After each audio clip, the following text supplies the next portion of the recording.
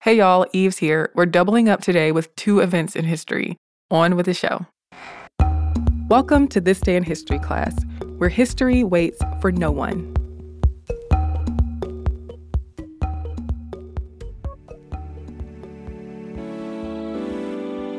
The day was March 17th, 1912. Bayard Taylor Rustin was born on this day in Westchester, Pennsylvania, to a mother named Florence and a father named Archie Hopkins. As a young student, Bayard performed extremely well in school and sports. And in high school and college, he became more socially and politically active. Throughout the rest of his life, Bayard would advocate for peace and civil rights. He co-founded the Congress of Racial Equality, advocated for Black workers' rights, helped organize the March on Washington for Jobs and Freedom, and was the first executive director of the AFL-CIO's A. Philip Randolph Institute. His contributions to pacifism, civil rights activism, the labor movement, and other social movements are invaluable, but his career did have both ups and downs.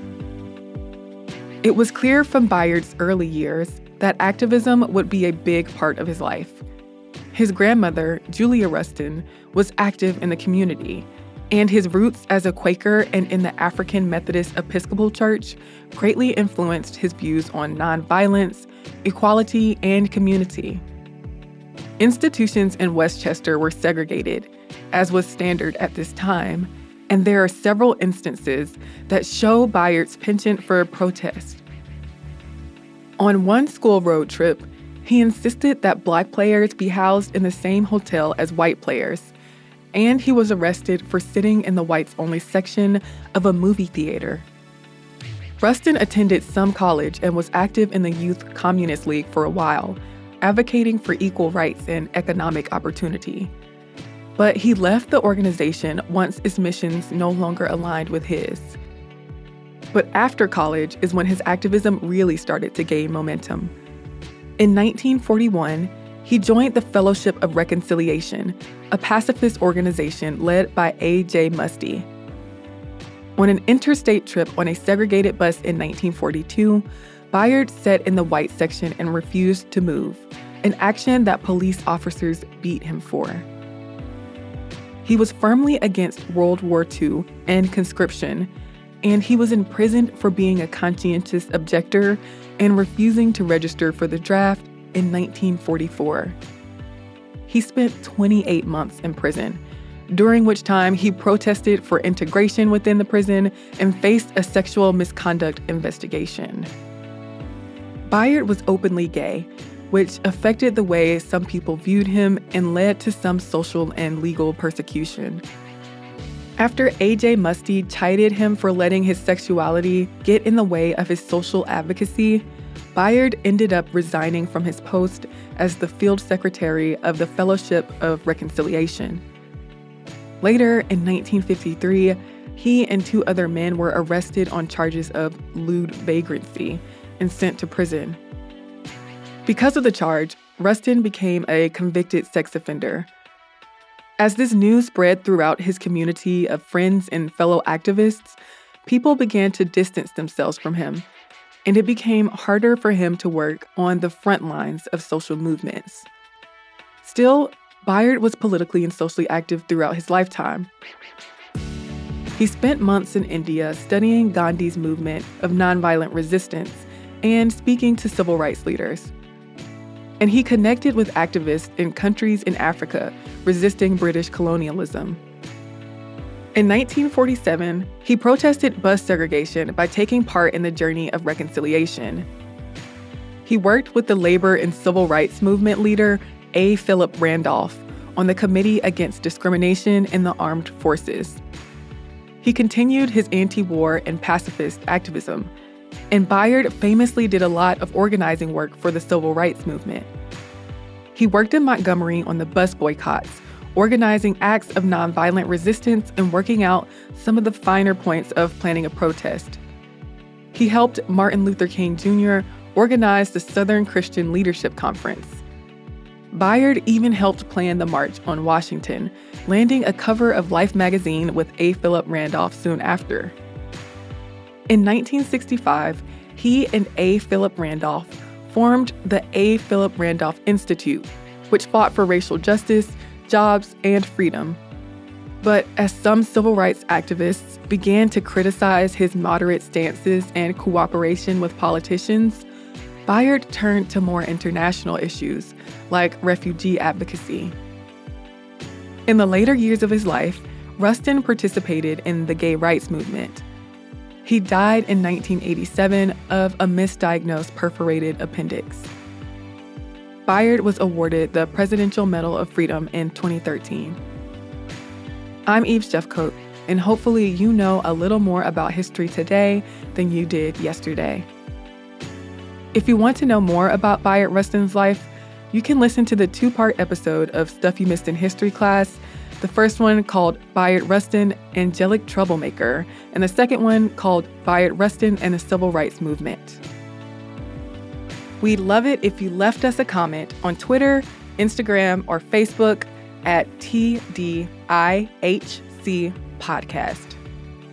Come back tomorrow for another tidbit from history.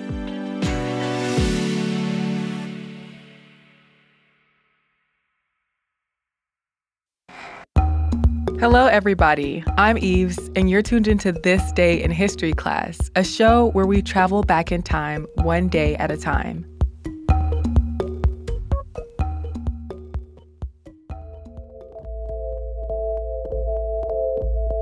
The day was March 17th, 1968. The chief of the Ecology and Epidemiology branch of Dugway Proving Ground got a call saying thousands of sheep were found dead in the Skull Valley area of Utah.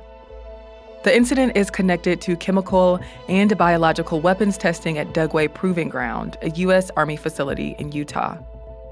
The 1925 Geneva Protocol prohibited the use of chemical and biological weapons in war. Though it went into force in 1928, it did not define restrictions regarding the production and storage of such weapons. Dugway Proving Ground was established in 1942 during World War II as the U.S. thought that the German and Japanese militaries may be developing these weapons. Because the site was so remote, conventional weapons testing and Ranger desert training took place there as well. Some of the weapons tested included artillery shells, aerial bombs, and aerial spray tanks made to disperse chemical and biological agents. On March 13, 1968, a jet sprayed 320 gallons of VX nerve agent across Dugway in a weapons test. VX is a tasteless, odorless nerve agent that was developed in the United Kingdom in the early 1950s. It is extremely toxic. Its symptoms include blurred vision, headache, cough, and vomiting. Exposure to large doses can cause convulsions, paralysis, and even respiratory failure leading to death. In the following days, ranchers began noticing that their sheep were dazed, collapsing, and dying. They began calling veterinarians for help, but the vets could not diagnose the illness. People began to suspect that the nearby Dugway Proving Ground was responsible for the deaths of the sheep. On March 17th, Dr. Keith Smart of the Ecology and Epidemiology branch of Dugway got a call saying that rancher Alvin Hatch reported 3,000 sheep dead in the Skull Valley area. Some of the sheep died within 24 hours, while others lived for weeks before dying. In the end, around 6,000 sheep died due to the VX nerve agent. Though spokespeople for the Dugway facility denied any weapons testing in the days before the sheep died, U.S. Senator Frank Moss released a document that said Dugway had released VX nerve agent on March 13th. Other tests involving chemical warfare agents took place that day, but only the aerial spray test of VX nerve agent was associated with the death of the sheep. In subsequent investigations, it was found that the jets releasing the VX had a malfunction in their delivery tanks and released the nerve agent at a higher altitude than intended. This made the VX spread farther than the Dugway testing grounds and affect sheep in Skull Valley. The Army never released a full report on the incident, but it did pay around $376,000 for the sheep at the end of the investigation. Officials and people in the region weren't too concerned with the investigation because the military was a big employer in the state. But the incident did raise concerns about the development of chemical and biological weapons. In November of 1969, Congress did pass a law forbidding the open-air testing of any lethal chemical or biological warfare agent within the United States, with exceptions. And the 1972 Biological Weapons Convention banned the development, production, and stockpiling of biological and toxin weapons. I'm Eve Jeffcoat, and hopefully you know a little more about history today than you did yesterday. If you'd like to follow us on social media, you can do so at TDIHC Podcast on Instagram, Twitter, and Facebook. Or if you want to get a little more fancy, you can send us an email at thisday@iheartmedia.com. Thanks again for listening, and have a fantastic 24 hours until we see you again.